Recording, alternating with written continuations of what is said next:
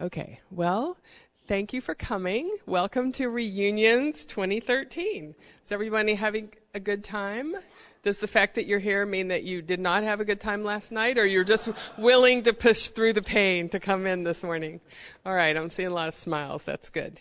So I'm Cindy Reynolds, and I professionally work with the Health System Development Office. I'm a fundraiser for the School of Medicine. And in that capacity, as well as in the capacity of friendship, I know Mila Goldman very well, but this morning is my first day to meet John Locke. And so Reunions 2013 is benefiting me as well as you, so that's fantastic. We have a student volunteer helping us this morning. Her name is Erin, and you probably met her when you came in. And I want to thank her for hauling herself in here this early this morning, too. Big thanks to Mila and John for what you're about to hear. I think I already reminded you to silence your cell phones, but we did have one or two arrivals, so if you came in after I said that, please join the rest of us and silence your cell phones. There is a feedback evaluation card on the table right outside the door, and if you would give us some feedback after this talk, it helps us decide what to do next year and also give some feedback to the audience. We are podcasting this morning, so your questions will be recorded. Please wait for the microphone. You'll raise your hand, we'll run around and bring you the microphone. And if you don't wait for the microphone, we'll ask our speakers to restate the question. And if they don't, we'll say, please restate the question, and then they will. So just to let you know. Also, we want to thank the Lifetime Learning Program in the Office of Engagement and the Alumni Association. And in partnership, they are offering this seminar this morning. And both of those groups have just been fantastic getting Reunions 2013 off and running. So our speakers this morning are John Locke and Mila Goldman. And John is a professor and chair of electrical and computing engineering at the University of Virginia. He received the BS degree in science in technology and society from Stanford and the MS and PhD degrees in electrical engineering from UCLA. He joined the UVA faculty in 2000. He is a senior member of the IEEE and is a former associate editor for IEEE Transactions on Computers and the IEEE Transactions on Computer-Aided Design of Integrated Circuits and Systems. I'm impressed. Sounds pretty good. He is a co-founder and steering committee for the Wireless Health Conference Series and is a co-founder and co-director of the UVA Center for Wireless Health. He's been the PI or co-PI on over 30 grants and has published over 100 refereed papers, including 3 Best Paper Awards. His primary research interests include wireless health, body sensor networks, embedded systems, and digital system design methodologies. And he's joined by Mila Goldman, and Dr. Mila Goldman received her medical degree from Rush Medical School in Chicago, Illinois in 1999. She then completed her neurology training at the University of Virginia. Yay for you. In 2003, she began her 3-year clinical neuroimmunology fellowship at the Cleveland Clinic Foundation Mellon Center. During this time, she also completed a Master of Science degree in clinical research and trial design at Case Western Reserve University in Cleveland, Ohio. She joined the faculty of the University of Virginia in the Department of Neurology in August 2006. Currently, she is the director of the James Q. Miller MS Clinic. Her research interests include outcome measures in multiple sclerosis, specifically tools to measure ambulation. And if she ever tricks you and tells you that you want to be a control in a 6-minute walk study and you think that means you're going to walk for 6 minutes, call me. Thank you so much. And I'm going to turn over the presentation to John. Thanks. Thank you, Cindy. And thank you, everyone, for coming this morning. So gosh, you're filling out evaluations. This is like the teaching evaluations that you do, that all of our students do at the end of the semester, that chairs and deans review. So now it's made me nervous. Thank you so much for coming this morning. I'm really excited to be here today, one, because it gives me an opportunity to tell people who are associated with UVA, who went to UVA, how great UVA is and how UVA has enabled me to do the kinds of things in my research that I probably wouldn't be able to do very many places in this world, because it is such a special place. But also because it gave me an opportunity to work with my friend Mila. So when they asked me about doing this talk, and they said, now, do you want to talk with one of your physician collaborators? And I said, yes, I want to talk with Mila. And so we had fun putting this presentation together, and we hope that you have fun listening to it. So this is sort of the formal, somewhat stodgy title to our talk, but what we're really telling you about today is a story of when Mila met John. So we're going to be kind of taking you through the story of how we met, just like in When Harry Met Sally. So Mila is going to start off by telling you about multiple sclerosis, which is her area of specialty, as you heard, and she's going to tell you about the work that she did before she met me. And then I'm going to talk to you about what I do and the kind of work that I did before I met Mila. And then we'll talk about how once we met, we were able to do things together that we couldn't do individually. And that's sort of the excitement of synergistic research. And it's the excitement of being at a place like UVA, a wonderful comprehensive university. You can walk in just about any direction on grounds and bump into somebody who's a world expert in something that you can have an interesting conversation about. And if you're really lucky, you can figure out how to actually work together. So we'll take you through that story, and you'll see how it sort of weaves together into the kinds of projects that Mila and I are working on together now. So, Mila. Okay. So, can you hear me? Yeah? Okay. So I'm going to tell you about multiple sclerosis and about my research in 19 minutes. So, so this is going to go really fast, but we'll have an opportunity for questions as well. And I'd like to thank John and the planning committee for the opportunity to come speak with you about something that is really important to me and that I feel passionate about.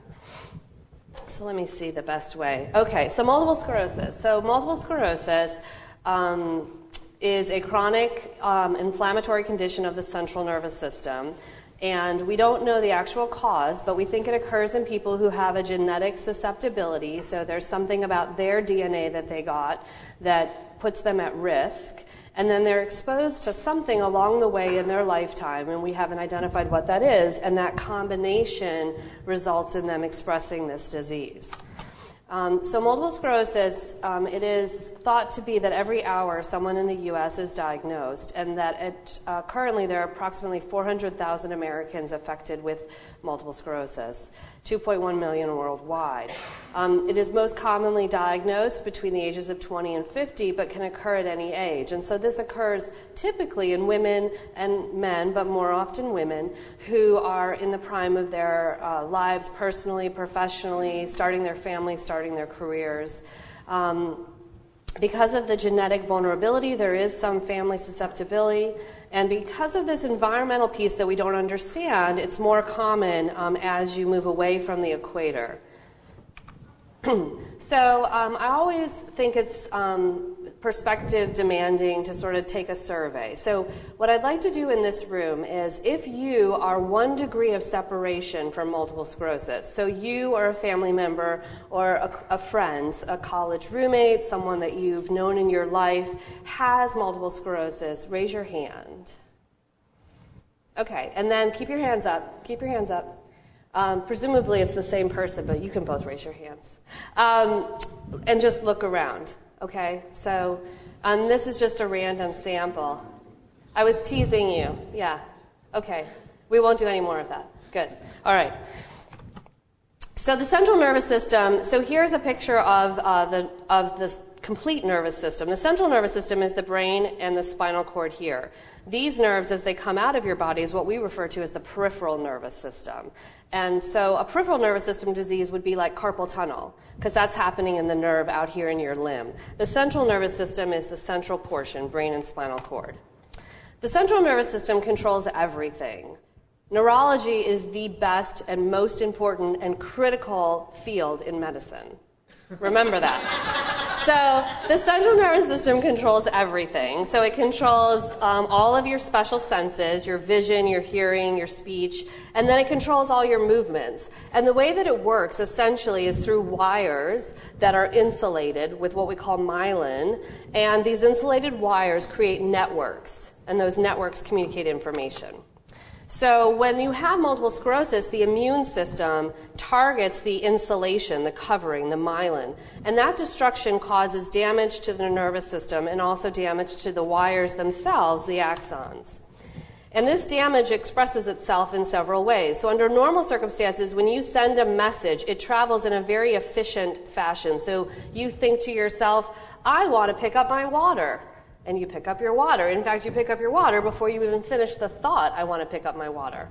And hopefully you don't do what I do, which is actually say everything I'm thinking. You'd probably just... Okay, so if you have multiple sclerosis and you have a disruption in that pathway, there's a delay in the signal that you see here. So this would be a loss of myelin. Or if you lose the axon altogether, that signal doesn't transmit. Okay?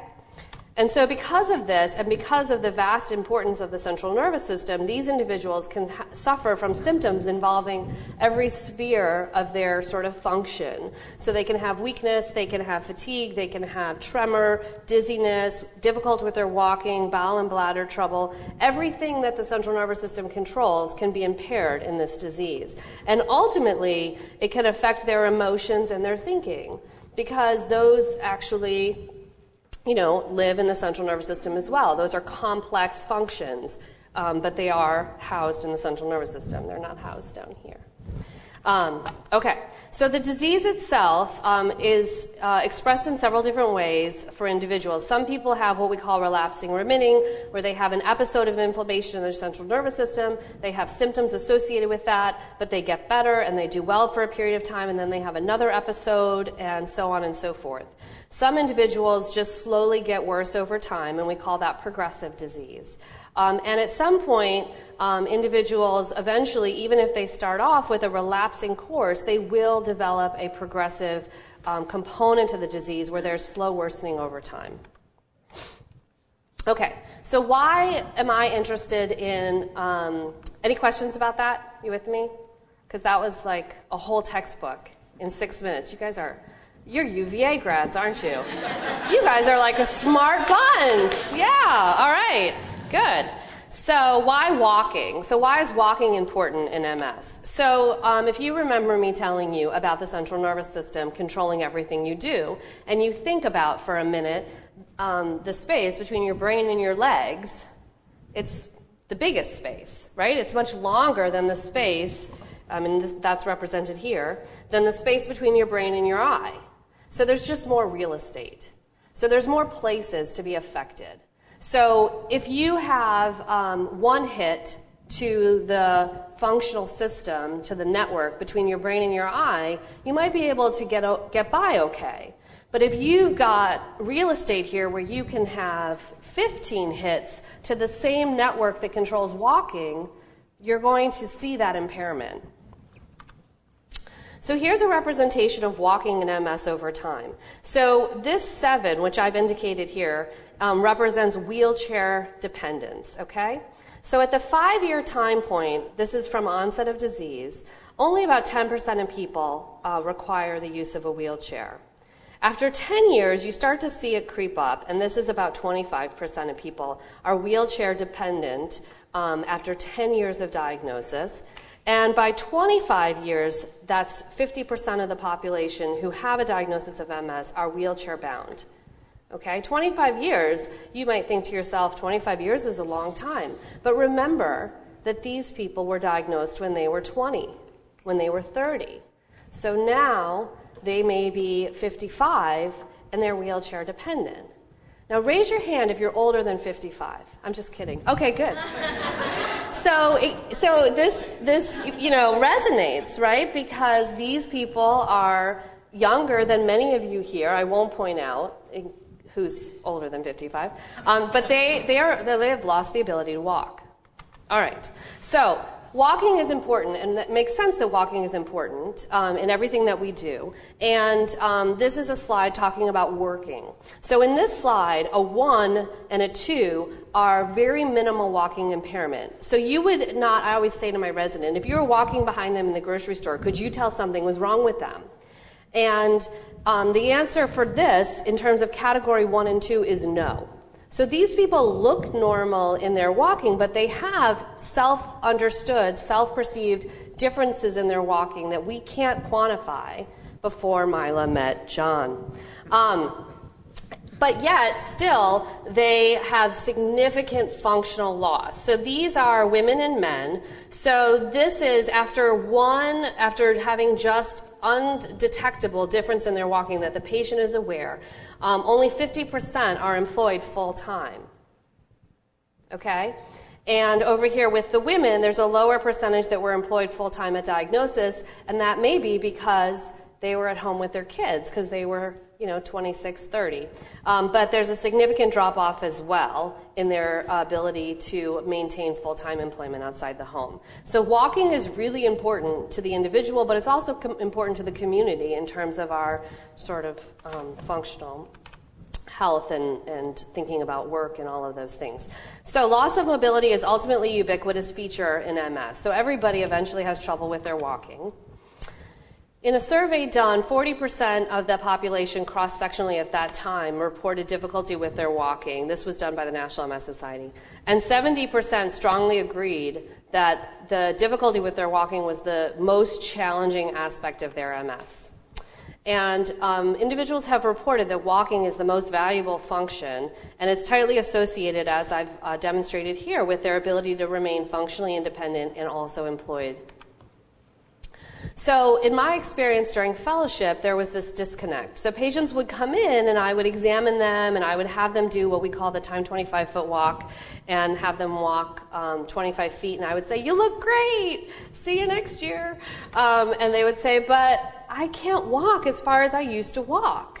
And I'd say, "No, you look great." I was young. And they'd say, "No, Dr. Goldman, I'm telling you, I cannot walk as far as I used to walk. Like I get to the fourth aisle of the grocery store, and I'm having trouble." And I'd say, I don't have a way to measure that problem that you're describing to me. I can't detect it. So what do I do? So I started to think about, how I could detect that and what is going on here. And so there's a couple things that contribute to your ability to walk. So when I see you in the clinic and I have you walk 25 feet in an unobstructed, flat-surfaced hallway, that's not a true representation of what walking in the real world is like, especially if you've got kids and dogs and you're trying to get across a crosswalk before it turns red and all of these things. So there's the environment. There's your perception about your ability to walk. So after you have a fall, people often become very afraid to walk, and that affects their ability to walk for fear of falling. And then there's all the other things that contribute to your walking, your weight, if you have back pain, other issues that contribute. So before I met John, I was so misguided. Before I met John, I was really interested in this thing called the 6-minute walk. And I'd like to take a moment to publicly thank Cindy for actually being a control in my research. Apparently she doesn't want to publicly thank me, but I would like to publicly thank her. Fantastic. All right. So the 6-minute walk. So why the 6-minute walk? So the 6-minute walk was adapted from the 12-minute walk. It had been used in cardiology since the 1980s, and it was well known in other fields of medicine, and so I just took it and applied it to multiple sclerosis. It appealed to me because we had a tremendous amount of research and experience with it. There were published guidelines on how to administer it. So one of the challenging aspects, and we're going to talk about this actually, in validating new technology or a new tool is to prove that it actually does what you say it does, that it does what you say it does in a repetitive, redundant, reliable function or fashion. So if I do it and then I have John do it, is it the same outcome on the same person? And then most importantly, from a regulatory standpoint, because the ultimate goal is to take these tools and apply them to therapeutics, right? Help us understand what medicines are helping people. And so from the FDA's standpoint, they want to know that what you're measuring means something. That it's actually what we call clinically meaningful. So if I say, I found a difference, does the patient think that that difference has any relevance or that it's meaningful? Or if the patient says, I'm getting worse, and I say, well, not by my tool, then that tool is not helpful. Okay, so it's partnering, it's marrying what the patient's experience is and our ability to detect it in a reliable fashion. Yes, sir. Are you guys worried at all that the FDA is a lot less enamored with the 6-minute walk now, at least on the cardiology side? Who brought you? Yes, so I've actually been involved. Because of my work, the 6-minute walk is now, I shouldn't actually be bragging about this because the FDA doesn't care. No, the 6-minute walk has now been used in 3 phase 3 large multinational, multi-center, international, national studies in multiple sclerosis as a secondary outcome measure. But we have faced challenges with the FDA. And one of the challenges that we have faced with the FDA is this clinical meaningfulness issue. So we say the 6-minute, we're going to get there. But basically, we say the 6-minute walk measures all these things that are important, and the FDA says, we'll prove it. And so we're still working on that in neurology. Now, the other thing about the FDA that's interesting is the people in cardiology don't talk to the people in neurology. So I always tell the people in neurology, the cardiology guys at the FDA love the 6-minute walk. So don't make a liar out of me. No, they don't like it as a primary endpoint. Yeah, it's a big challenge. Yeah. And so those are issues that we face across the board. Yeah. And I'd be happy to talk with you more about that. In my experience, I've been involved in several conversations with the FDA in trying to get them to think about this measure. All right. So the measure does what I was hoping it would do, which is that it differentiates people without multiple sclerosis and people with. And so this just shows you simply that these are healthy, non-MS controls. These are MS individuals, and that there's a difference in their walking. And when you break out the MS people based on their level of disability, we see that they walk less and less. So the distance they're walking is reduced. Okay, so in my work, I actually modified the 6-minute walk script. So I told individuals with MS to walk as fast and as far as they could. In cardiology, they tell them to stop and rest whenever they want because they're potentially inducing, ischemia to the heart. So they don't want to, have them have a MI and drop down on the ground there. But here in MS, I don't care if my patients drop down on the ground, because it's not life-threatening, and it actually teaches me something about their walking. So we have them, I'm totally kidding, we have them walk as far and as fast as they can, and I found that it was reliable, that it was feasible, so even individuals with advanced walking impairment from MS could do this, and that it offered several advantages over our current measures, specifically that it was a longer test, so it's sort of parallel to this analogy of walking in the grocery store. Could they walk past the 4th aisle instead of only measuring them in aisle 1 where a lot of people look good? And other people have picked up and looked at this research as well, and they have found that it does correlate to habitual walking performance. So if you measure how much people are walking out in their community using technology that we're going to talk about, the 6-minute walk does correlate to that. And it correlates to their ability to do daily activities, to bathe themselves, feed themselves, all of these things. And it also relates to both the physician and the patient's perception of change. So I was feeling pretty good about myself. But then the FDA didn't like it. So what did we learn? So we wanted to understand more about this. And so this is a slide showing you minute-by-minute performance in the 6-minute walk. So normal people, if you say to them, walk as far and as fast as you can. And during the walk, you say you've walked for 1 minute, 2 minutes, 3 minutes, and then at the last minute, you say you have 1 minute left. What do you think people do? They walk really fast, right? Because we all have this innate competitive nature to us. And so normal people walk really fast. Now, individuals with mild MS, they try to walk really fast, but they don't actually surpass their sprint out, their start time in the last minute. And that was very interesting to me. So they want to, but for some reason they can't. Okay, they can't mirror this exactly. And then the more disabled you get, you just sort of teeter off over time. But it's unclear sort of what's driving this in terms of the walk function. So there are a lot of challenges to measuring walking in individuals with MS. There's a lot of variability. So you remember those graphs I showed you of relapsing, remitting, and progressive. So where are they in their disease affects it. You remember me talking about all the different aspects that can be impaired. So is someone's walking affected because they don't have good coordination in their leg? Is someone's walking affected because they're weak? Is someone's walking affected because their vision is not normal? Is someone's walking affected because they have dizziness? And if their walking is affected by one or multiple factors, how does that play out? So just knowing how far somebody walks doesn't actually tell you how well somebody walks. And that is where I was lucky to meet John. All right. Okay, so as this is sort of the second phase of the story that we're telling here, what have I been doing in the years leading up to when John met Mila? So you're going to see from this slide how when Mila and I ultimately did meet, how it was just this wonderful synergy. So 10, 12 years ago or so, the person who was my chair at the time, who's now my dean, said, John, you're at UVA. You're a wonderful comprehensive university, like I was saying before, and you're doing great stuff, sort of keeping your head down, doing the electrical engineering thing. But go and talk to people. Maybe you'll find some really interesting opportunities to collaborate across disciplinary boundaries. Take advantage of being at a place like UVA. So I did that. I started walking in all the different directions on grounds. Ended up over at the medical school and nursing school and psychology department quite a bit. And the thing I heard time and time again was the challenge of data collection.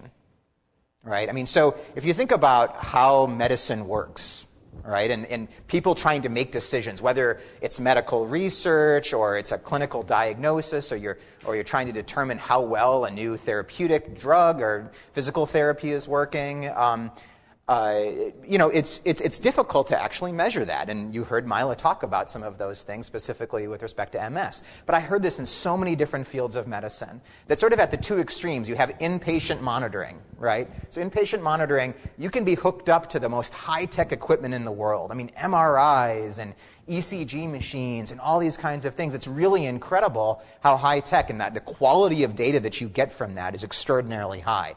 It's also extraordinarily expensive. It's very inconvenient for the patients to come in and be hooked up to these machines. And here's a really big one, and it relates to what Mila was talking about. You're only getting a snapshot of how you're doing at that moment that you're hooked up to the machine. It's not necessarily representative of how you're doing in day-to-day life, okay, especially in diseases where symptom severity fluctuates.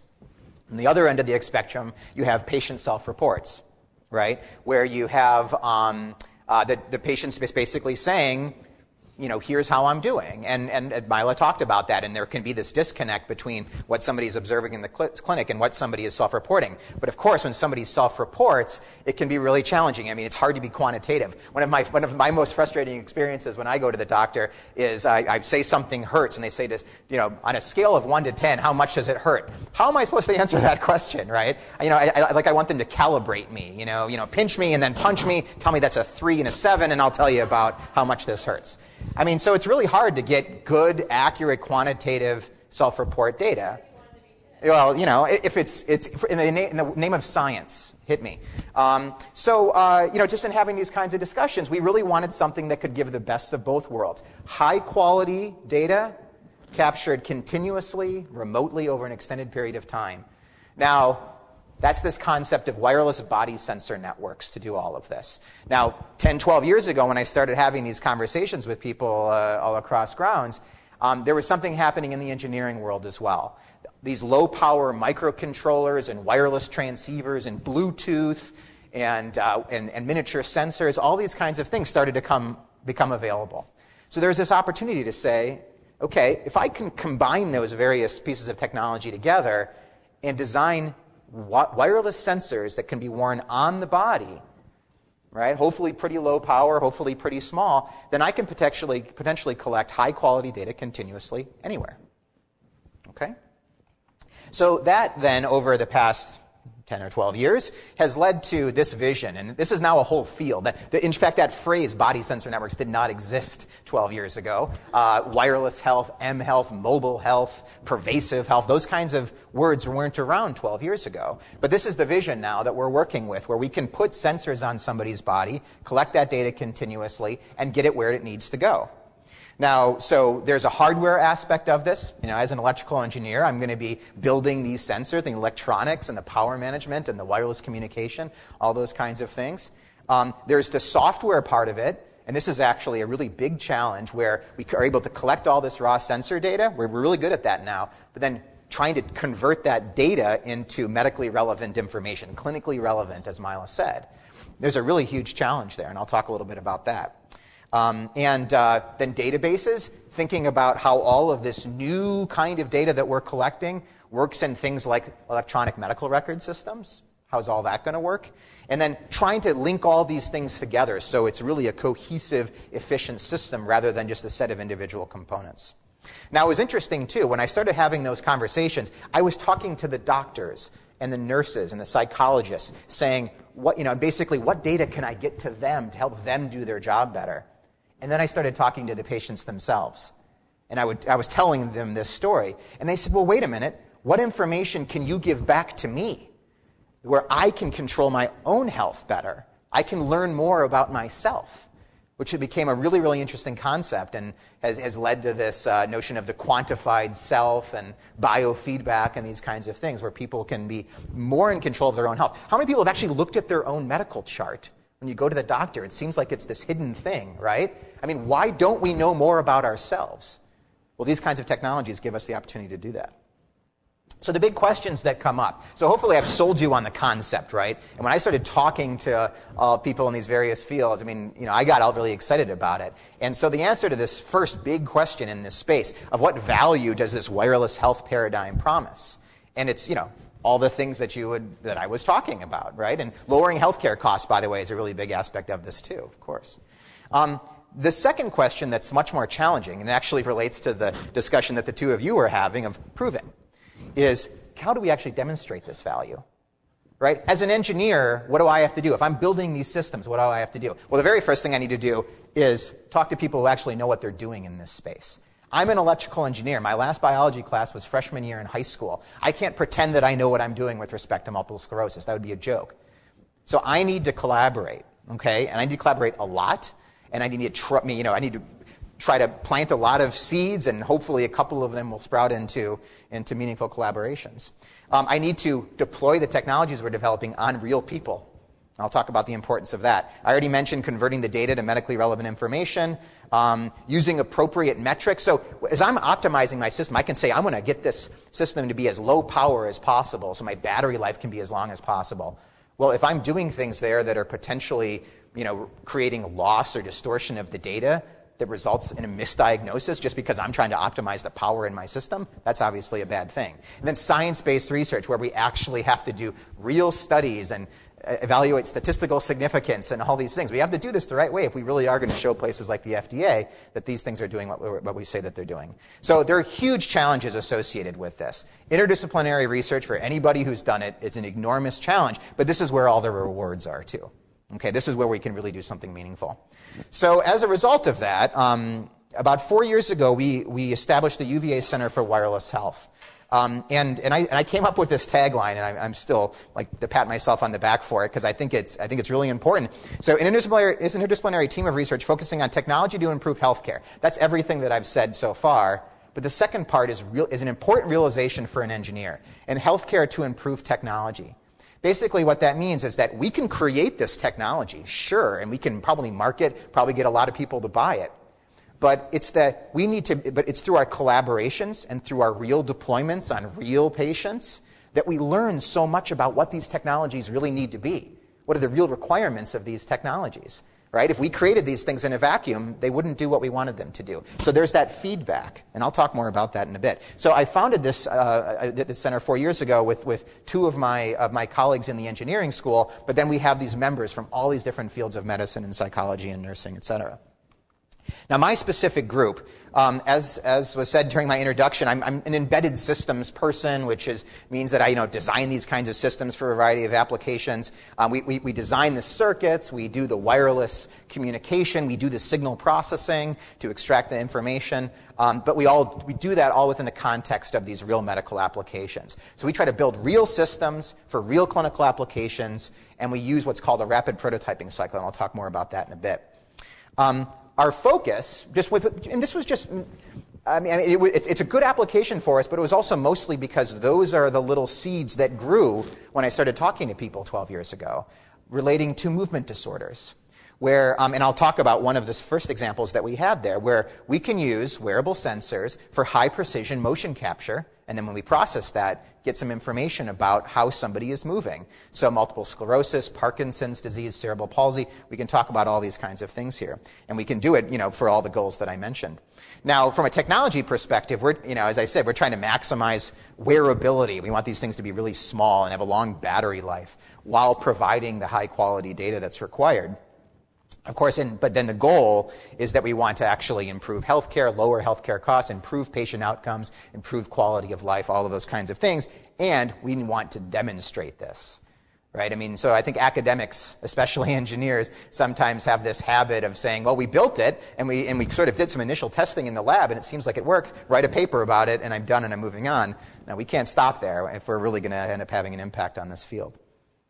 So our approach to all of this, and this goes back to the tagline for the Wireless Health Center, in terms of using the technology using healthcare to improve the technology, is that we have to go through this cyclical approach to ensure that the technologies that we're developing are converging on the right set of application requirements, specifications, those kinds of things. We need to make sure that we're building the right things. And we have to figure out how to do that. That's a real challenge. When Mila and I did finally meet, she didn't say, here's exactly what I want. Here's exactly the system that I need. It was, well, there's some opportunities here. Well, let's build something and try it out, and then use our experience from that to improve. So that led us to this body sensor network research cycle. And I'm going to take you through a couple of iterations of this, where we have a clinical application. We try to figure out, well, what kind of information would we want would actually be helpful for that application, then using that to figure out what it is that we actually need to build and how to optimize that, and then we actually need to build it, and then we have to try it out. We have to deploy it in that clinical application and go round and round. Okay, so let me take you through a real quick iteration of this, and it's for one of the first applications that we ever targeted. It was working with some people in neurosurgery, Jeff Elias and Bob Freisinger, and they wanted to study the efficacy of deep brain stimulation for tremor control in Parkinson's disease and essential tremor patients. Deep brain stimulation is this unbelievable thing. It's like a pacemaker for your brain, where they actually put the electrodes in your brain, and then they stimulate different parts of the brain at different frequencies, different voltages, duty cycles, all those things. And they're hopefully then going to be able to control tremor from that. But the problem is that they had was one of data collection. Right? They could see visually that a certain setting of the stimulator was helping a patient. And they could have the patient maybe pour some water or something like that and see if they could do simple activities of daily living. But they didn't really have a quantitative way to evaluate tremor severity. So that was a real challenge for them as they tried to study this. For deep brain stimulation, again, you can see those electrodes in the brain to stimulate different parts of the brain at different frequencies, all of that kind of stuff. So that was what they were doing, and they wanted a better way to quantitatively and precisely assess tremor severity. So that was our clinical application, and they wanted continuous non-invasive tremor measurement. And by the way, the continuous part of it was really important because for anybody who knows somebody with Parkinson's disease or essential tremor, is that tremor severity can change a lot from day to day, even hour to hour. So if somebody's in the clinic being evaluated, just like I was talking about before, their tremor severity at that time can be very different than it is when they're outside the clinic, especially when you start thinking about white coat syndrome, right? When people are in front of a doctor and they start to get nervous and they have different kinds of symptoms. So that was sort of the idea of, could we do something that enabled this continuous non-invasive tremor measurement? So we had to think then, well, what kind of information would we really want, would actually be helpful for this? And we realized that there was this notion of a joint time frequency analysis of motion. I won't get into the mathematical details of what that means, but this was, again, developed in collaboration with the people in neurosurgery. So what was it that we really wanted to build? Well, we had this then concept of wearable inertial sensing nodes. So inertial, in this case, I'm talking about accelerometers and gyroscopes, things that you can actually see how people move. And then we said, okay, well, now we actually need to build this thing. And as I was saying before, so even though we had talked about these, and we had several meetings talking about what it was that we wanted, if at that point in time we had said, okay, we'll go and build it, we'll work on it for a couple of years, we'll build something, it'll be really sleek, really low power, and then we'll come back and we'll try it out, almost certainly we would have wasted our time, because there's no way that we knew exactly what to build, right? We needed to build something quickly, try it out, learn from that experience, and then iterate. So that's this notion of prototyping, where we can build something quickly, try it out, and then keep on going through this loop, iterating on this process. Okay? So this was version 1 of what is our Tempo system. So this is our wearable motion capture system. It was this big clunky thing. It was really ugly. It was really, really hard to use, but it worked. We could actually put it on real patients and collect real data and learn from that experience.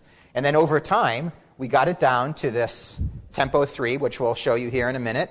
Provides 6 degrees of freedom motion capture, so X, Y, Z of acceleration and roll, pitch, and yaw of rotation. In the form factor of a wristwatch, there's a Bluetooth transceiver in here, so we can wirelessly stream the data to a cell phone or a laptop or whatever it is. Where we're heading in the future is to integrate all of this onto a single piece of silicon. Okay, so this is a dye photo here from one of my colleagues in electrical and computer engineering, Ben Calhoun, where he has the capability with this chip to do a 2-lead ECG with some circuitry that can detect atrial fibrillation and can wirelessly stream all the ECG data, and it can do that at 19 microwatts. Well, what's 19 microwatts? How am I supposed to know what that is? Well, it's low enough that we can run it purely off of body heat. We can actually take the heat that your body generates, convert that into electrical charge. Now, we can't generate that much of it. We don't get we aren't charging a big battery off of that, but it's enough to power this circuit. So we're working in this direction. We're going to have these tiny little sensors, just these miniature things like the size of a grain of rice that we can put on your body that can run forever without a battery. That's where we're headed. Okay, so one of my PhD students here, Shanshan Chen, had agreed to come and help us today, so we could do a quick demo of our Tempo system. You can see here, this is that wristwatch form factor. It's still pretty ugly. We're still working on it, but you can see here that we have, let's see, which node do we have here? So that's real-time streaming of the Tempo data. There are 6 streams that you can see there, and those are for the 6 different sensors, X, Y, Z of acceleration, and roll, pitch, and yaw of rotation. And so we're able to wirelessly stream this data using this kind of technology. We also have versions where you can write to local flash memories, so we can collect the data over a really, really long time and then just download it later. Depending on our application, do we need real-time streaming, or can we store and analyze later? Thanks, Shanshan. People can play with that later if you like. Okay, so we tried this then. We built Tempo and we put it on real people. Okay, so let me talk real quickly about some of the applications that we've done. This is all, again, before I met Mila, but you can see where this is all leading, right? You can see how this story is coming together of it was kismet when Mila met John. Okay, so this is an ugly slide, I know, but I just want to create this list of some of the different human subject studies, IRB approved, real deal, real medical study stuff, which is pretty exciting for an electrical engineer whose last biology class was freshman year in high school. Where we've used Tempo, okay? And I'm going to go through just a couple examples of this. The first one, I'll take you going back to the Deep Brain Stimulation Project. There's Tempo 1, this ugly thing. It wasn't even wireless, okay? But that's a real Parkinson's disease patient who had deep brain stimulator implanted, and we were able to use that to collect data and to figure out how to process the data to turn that into quantitative assessments of tremor severity. One of the big things that we do is assess fall risk. We look at how people walk. Okay, again, we're going to be tying back to Mila here in a second. Look at how people walk and see if they're at a higher risk for falling. This specific study was looking at patients on dialysis, Patients who are on dialysis fall at a much higher rate than patients who aren't on dialysis. Why? Well, nobody knew.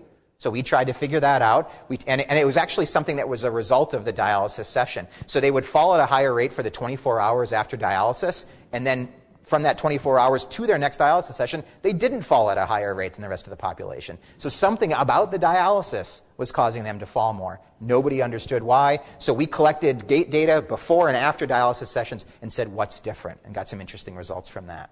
We also do that on the general geriatric population as well. We work with assisted living facilities to see if we can detect people who are at fall risk so we can intervene before a fall occurs. We don't want to wait until they've fallen. Another really exciting project that we have is with some people in orthopedic surgery where we're trying to improve orthopedic devices for children with cerebral palsy. So we're doing that by embedding sensors into the orthopedic devices themselves so that when they wear these orthopedics home, we can actually get data continuously for how effective it actually is. So those are just a few examples of what we've done sort of on the clinical application side and the kind of information that we're able to generate with our sensors. I'm just going to talk to you super quickly about, this is a little bit of the engineering side of it, for system optimization, for actually making these systems more efficient. So, as I was saying before, we want these things to be as small as possible, longest possible battery life, while still providing high-quality data. Well, here's an example of a way that we do that. Power consumption of that tempo node right there, wirelessly streaming all of the raw sensor data, all the sensors on, operating in the highest fidelity mode. Battery life is about 5 hours. That's fine for some of our applications. It's not for others. So what do? Are there any engineers in the room? Okay, great. Well, Sean John, yeah. Yeah. So, this is why we create pie charts, right? We look at the power consumption of the system, and we say, where can we have our biggest impact? Look at the biggest pieces of the pie. Well, that blue piece on the right is the wireless transceiver. That light blue piece on the left is the gyroscopes. Those are consuming our most power. So what can we do in order to reduce the power consumption of this system and extend the battery life? Well, we can try to transmit fewer bits. If we try to process the data on the sensor node and compress it, we can use compression techniques like JPEG and zip files. You know about compression. So we can do that, and so we can transmit fewer bits, save some average power on the wireless transceiver side. Transmit only when necessary, maybe only when something interesting is happening. Okay, instead of always transmitting all the raw data. Transmit information instead of data. Can we pre-process the data? Right? And maybe that means transmitting fewer bits as a result. And then, of course, the gyroscopes. Well, for example, if we're using the gyroscopes to look at how somebody's walking, the gyroscopes don't need to be on when the person's not walking. We can use the accelerometers to detect whether or not the person's walking, and when they start walking, turn on the gyroscopes. Save a lot of power that way. Now, all this comes down to we need to make these sensor nodes more intelligent so that they can make these decisions and do dynamic power management. Okay? All right, so that takes us around this last little bit, this cycle again here, and you can kind of see how all these things come together. But the point here, before we get to the exciting part of the story when Mila met John, is to further emphasize how important the real clinical applications are to our work. I mean, I can have a lot of fun in my lab, and we can build a lot of really cool stuff. But unless we have these real clinical applications to drive this cycle, then we're just creating these really expensive little widgets that aren't really going to help anybody. So that's why then it was very exciting when Mila met John and John met Mila. And so you can see from the two things that we talked about so far how once we got to know what Mila did before she met John and what John did before he met Mila, that there was this perfect opportunity to start working together. Is this where we hug? Am I back on? Yep. Okay. So I'm just going to remind you about a couple things that were questions that were sort of left. So remember this slide. So we wanted to understand a couple things. One is in the mild population, so in these individuals, why is it that they cannot get there in that last minute? What's happening? Is it something in the breakdown, in the dynamics of their walking? What's actually going on there? And then here in this more advanced population, so sort of on both ends of the spectrum, are these people have dysfunctional gait and their dysfunctional gait is sort of static, but it's just their energy slows down? Or is there, again, sort of something that changes in their walking? And are the things that put you in these different groups relevant? So, this is a disability score. So we characterize disability by giving it a number. But think about, like, if your disability is from tremor versus visual impairment, does that put you in a different group when we think about how well you walk? So does the part of the nervous system that's not normal actually affect how well you walk, as opposed to just putting everyone in one bucket because of how disabled we think they are? So is walking disability more complex than actual sort of general multiple sclerosis disability? And how do we begin to tease that out? Because that would be really important to understand. And does neurologic disability in one area affect your risk for fall, for example? Okay, so there's so many pieces here that were not understood. So the way that I like to think about this is how. So if you just measure how fast someone walks or how far someone walks, and you measured House, so if you gave House a 6-minute walk, he would beat everybody in this room. And he would beat all of our probably healthy controls, right? This guy walks fast, and he covers a lot of space when he walks, but his walking is profoundly abnormal. Right? If you watched him walk at the grocery store, you would know something was wrong with him, unless in his real life he doesn't walk like that. But I digress. So the point is clear, right? That measuring how far and how fast somebody walks doesn't necessarily tell you everything you need to know about how well that person walks. So as we sort of told each other our stories of what we were doing before we met, we identified 2 clear opportunities. And we've already kicked off some projects that we'll be telling you about for the rest of our talk. The first one is looking at higher precision in-lab performance analysis. So adding tempo to the 6-minute walk. She was already doing the study, already recruiting the patients and doing the assessments that she was already doing. We added tempo to that for higher precision analysis. We're able to look at how somebody walks, as Mila was saying. And then there's a second project that we are about to kick off, actually, that is looking more at the remote continuous assessment, where people are actually going to be wearing these kinds of technologies home while at the same time doing online surveys, and we're going to be trying to study, how people really do out there in the real world. And I think, and we'll come back to this, but importantly, that partners the patient's experience from our science. So we think this is really cool. But in the real world, boots on the ground, is what we are measuring related to what the patient is experiencing. Right. And that second project is looking to marry those 2 critical elements of scientific outcome measures. And you can see how this all comes back to one of the important words in the title of this talk about personalized healthcare. We can start to do a better job figuring out the issues for each individual rather than treating somebody as a data point on a statistical distribution. So one of the things that ends up being a really big issue in all of our studies, and certainly is rearing its head in the collaboration looking at the 6-minute walk, is that this quickly becomes a big data problem. Some of you may have heard that buzzword recently of big data, collecting huge amounts of data, and what do you do with it? How do you actually turn that into useful information? So data to information. There are those 6 waveforms that you saw that stream from tempo. How do we turn that into information? Okay? Well, there's 2 different techniques that we talked to you about. One are sort of these first principle models where we can get some features out of these signals, and the second is machine learning. Some of you may have heard of that. Some artificial intelligence kinds of techniques where that can help us figure out what's going on with all of this data. So just to take a real quick snapshot of comparing MS gait to healthy gait. So these are just 2 different subjects. The blue is MS and the red is a healthy control. And you can see that there are some qualitative differences there. So the data that we're seeing, we're specifically looking at the gyroscope that's in the Z plane, which is the sagittal plane. So the sagittal plane is this plane. It's where most of the motion happens when you're walking. So we're looking basically at the rotation that's happening down at the ankle in the sagittal plane. And you can see that it looks different, in particular where the heel strikes occur. So you can see this big heel spike thing is happening with the MS subject that isn't happening with the healthy control.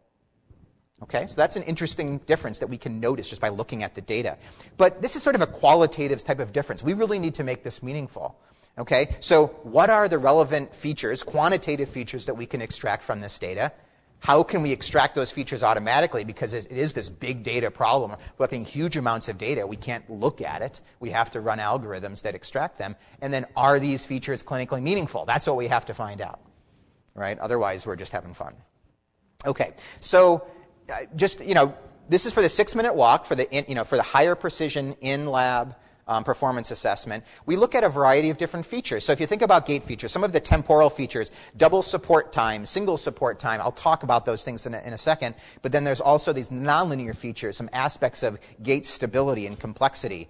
And then once we extract all these features, to use machine learning techniques to try to start making decisions, like diagnoses, for example, from these kinds of features. Okay, so here is what one gait cycle looks like, from the time that your right heel hits the ground to when it hits the ground again. So from the time that your right heel hits the ground, both feet are on the ground, right? And then you sort of rotate on that foot, and then you do a left toe off. And that swings through, and then left heel hits the ground while the right foot's still on the ground, and so on, right? That's a gait cycle, okay? And you can see that there are different phases of this gait cycle here, double support time, all of that. And we can analyze these kinds of things. Very hard to do visually, but it's easy to extract from our kind of data. So we did this for a whole bunch of our subjects here. Control subjects, mild MS, moderate MS. For double support time, how much time they were spending with both feet on the ground. And you can think about how that might be important. If somebody's shuffling, both feet are on the ground most of the time. Okay? And you can see that for the moderate MS, they generally had longer double support times. And then even when we normalized that by gait speed, it was still the case. So it wasn't just that they were walking more slowly, it's just that it actually, as a percentage of their gait cycle, was higher. So these are all people who walked as far in the 6-minute walk, but they're differentiated. So now, does that make sense? So they covered the same distance in 6 minutes, but there's something different about them. Exactly. So before Mila met John, she wouldn't have, the data that she collected wouldn't have been able to tell the difference between these subjects. Because they would have all been in the same group. Mm-hmm. But using Tempo, we can get this information. This is awesome. But wait, there's more.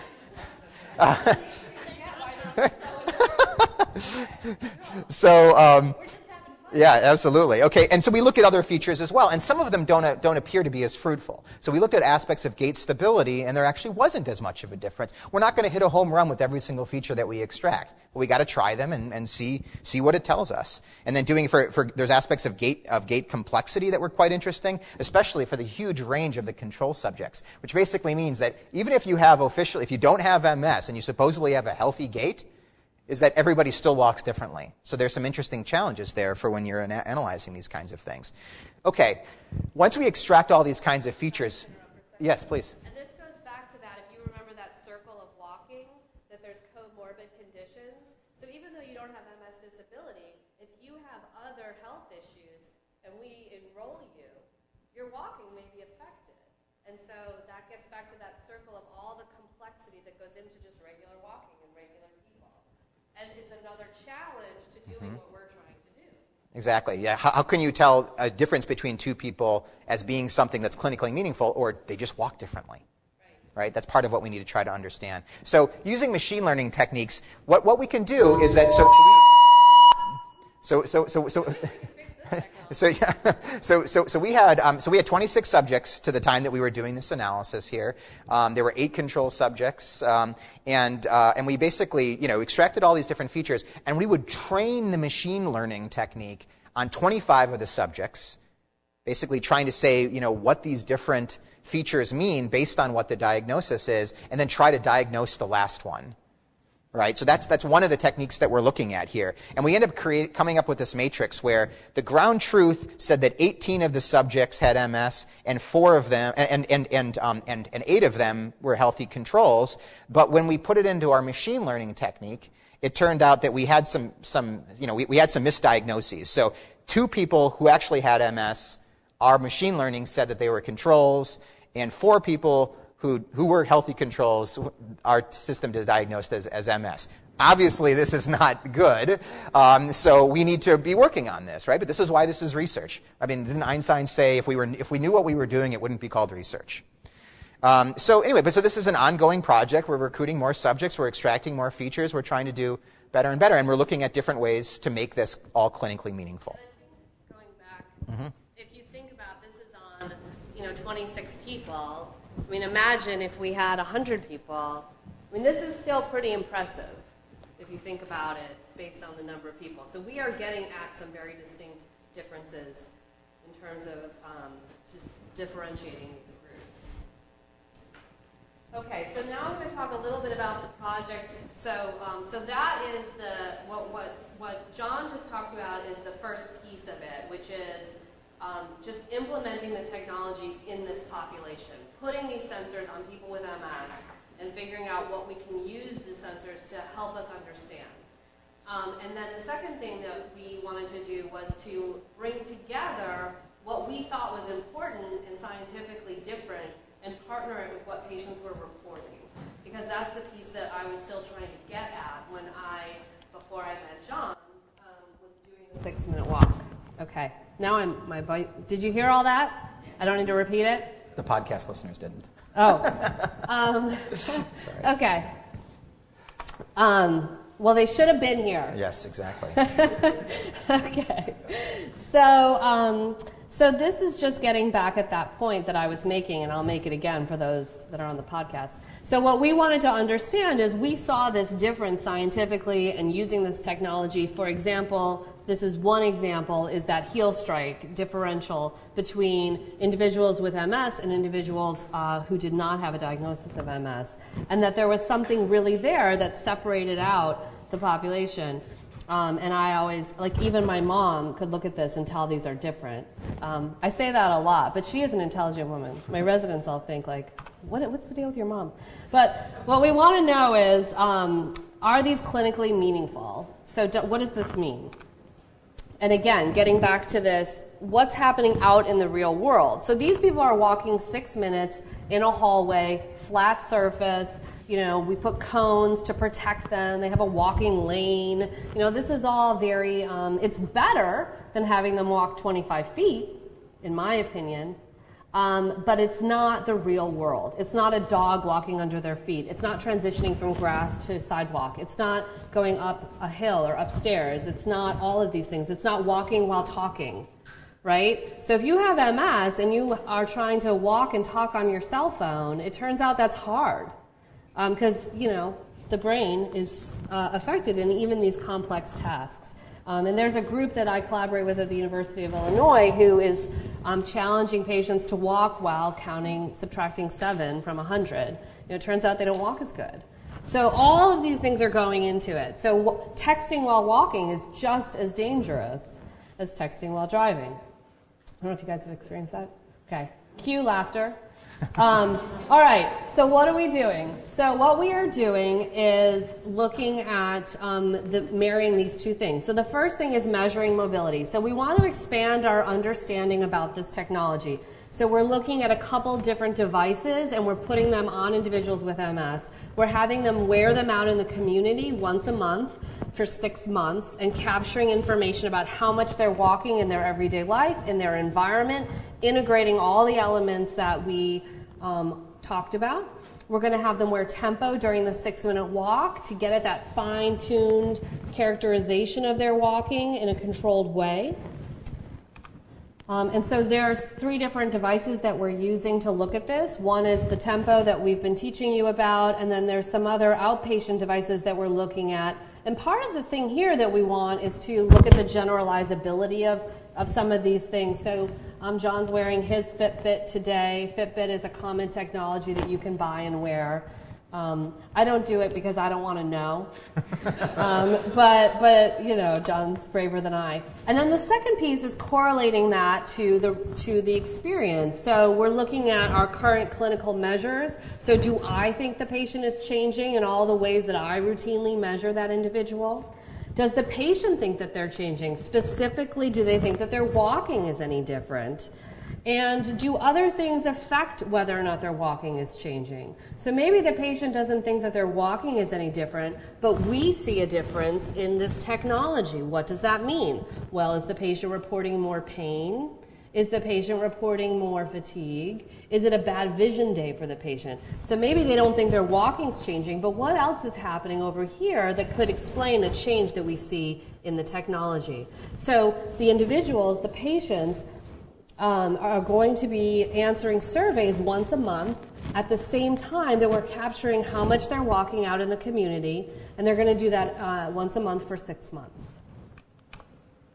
And one of the engineering grad students who put together this web interface, which has been a tremendous accomplishment to me. I can't even answer my email. And he built this. So I just think it's really neat. I wanted to show you this. So the patients will sign on to here, and they will be required to sign on once a month, but they can sign on as frequently as they would like. So they could sign on every day. And we're doing a 10,000 foot view of how they're feeling every time they sign on. We have specific surveys that we're asking them to complete, and they'll have to complete these every month, but they can complete them as frequently as they would like. And then they themselves can go in and look at their data. So this comes back to this sort of feedback and helping patients understand what's going on with them. And so the patients can go in and say, well, how many bad days have I had? And how does that relate to what's going on with me? And they can get grasp of their own symptom tracking.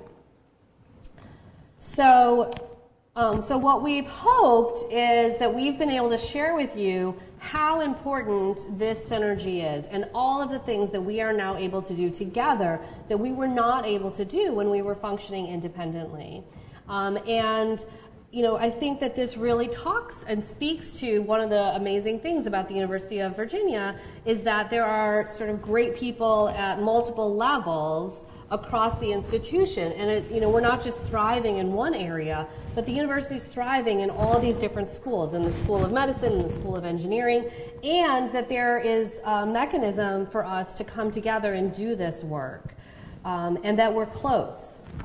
Where I grew up in Chicago, there are schools where the School of Medicine is actually 15 miles away from the School of Engineering. So one of the other neat things about UVA is the proximity of all of this activity in science.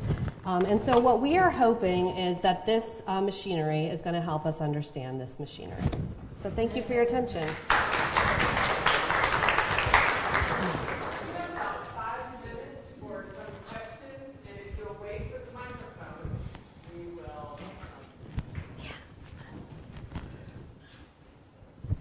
Thank you. Yep. I'm not. Oh yes, there you go. Thank you very much. You've told a fantastic story, and I can't wait for the diner scene. Right.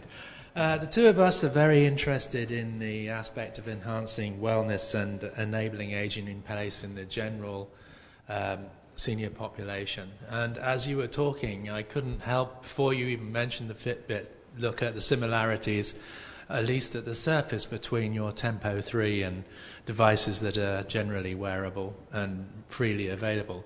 So I was wondering if you'd been doing any work, or any of the work that you are doing can be translated into a consumer-based product for caregivers and even aging individuals themselves. Absolutely. So it's a great question, so a couple of different aspects of that is that we actually do work with a lot of companies.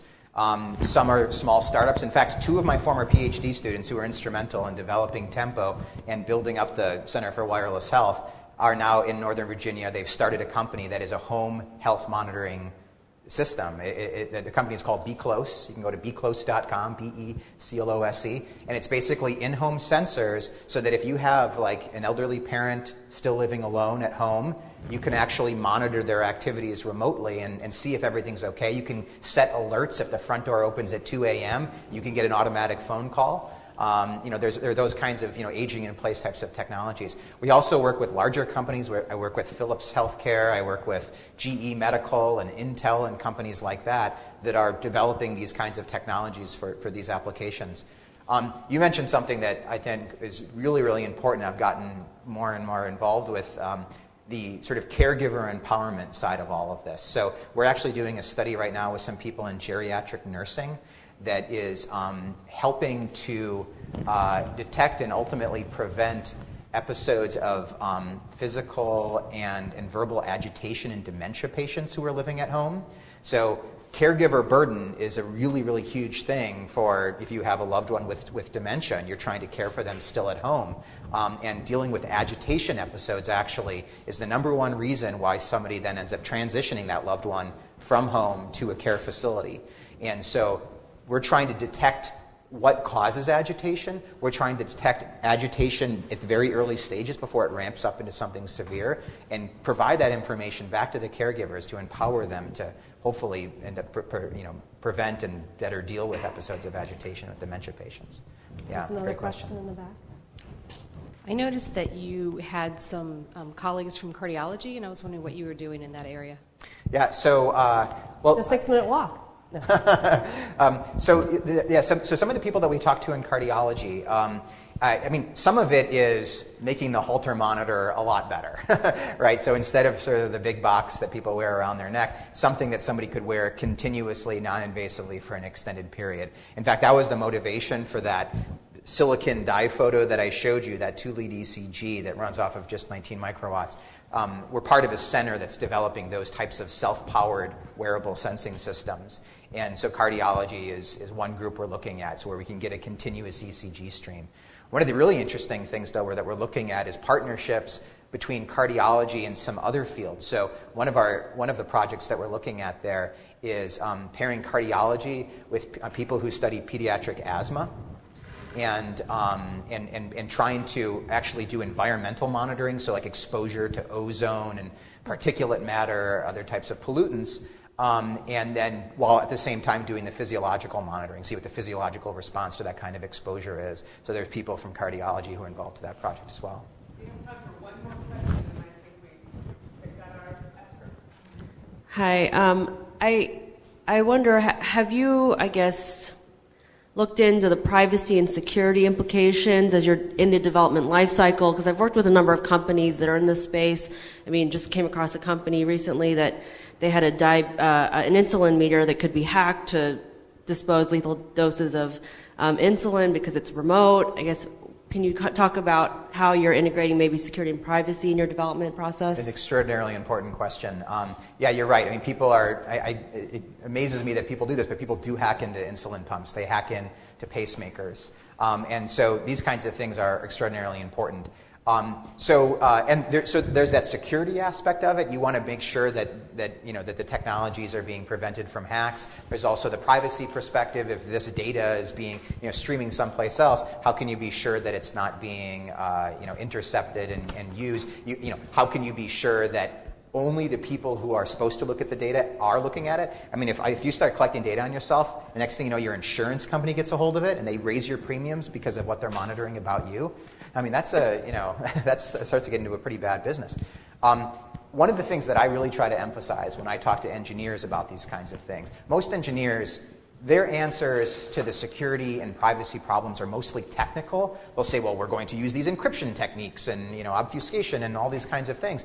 And I think what is so important for the engineers to understand is that there's a psychological and sociological aspect of it as well. So, for example, a lot of the things that we do, a lot of the applications that we target would be a lot easier if we had cameras everywhere. If we put cameras in people's homes and monitored them that way.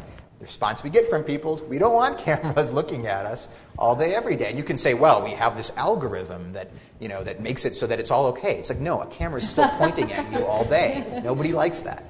So there's sort of the psychological aspects of it as well. So we work with people who actually solve the technical side of it, who do those kinds of algorithms and cryptography and all that. But we also work with people who do human factors and sociology and try to understand what people's concerns are about these kinds of technologies.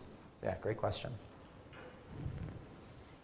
Wow, wasn't that interesting? So I have to tell you, I am in the Health System Development Office, and we're exposed to the coolest, most unbelievable information 24/7, and I did not know about this. And I work with Mila. I blame you 100% for that. But this, a whole new way to address. This is very, very exciting. Thank you all so much. Thank you. Thanks for coming. Quite a pleasure.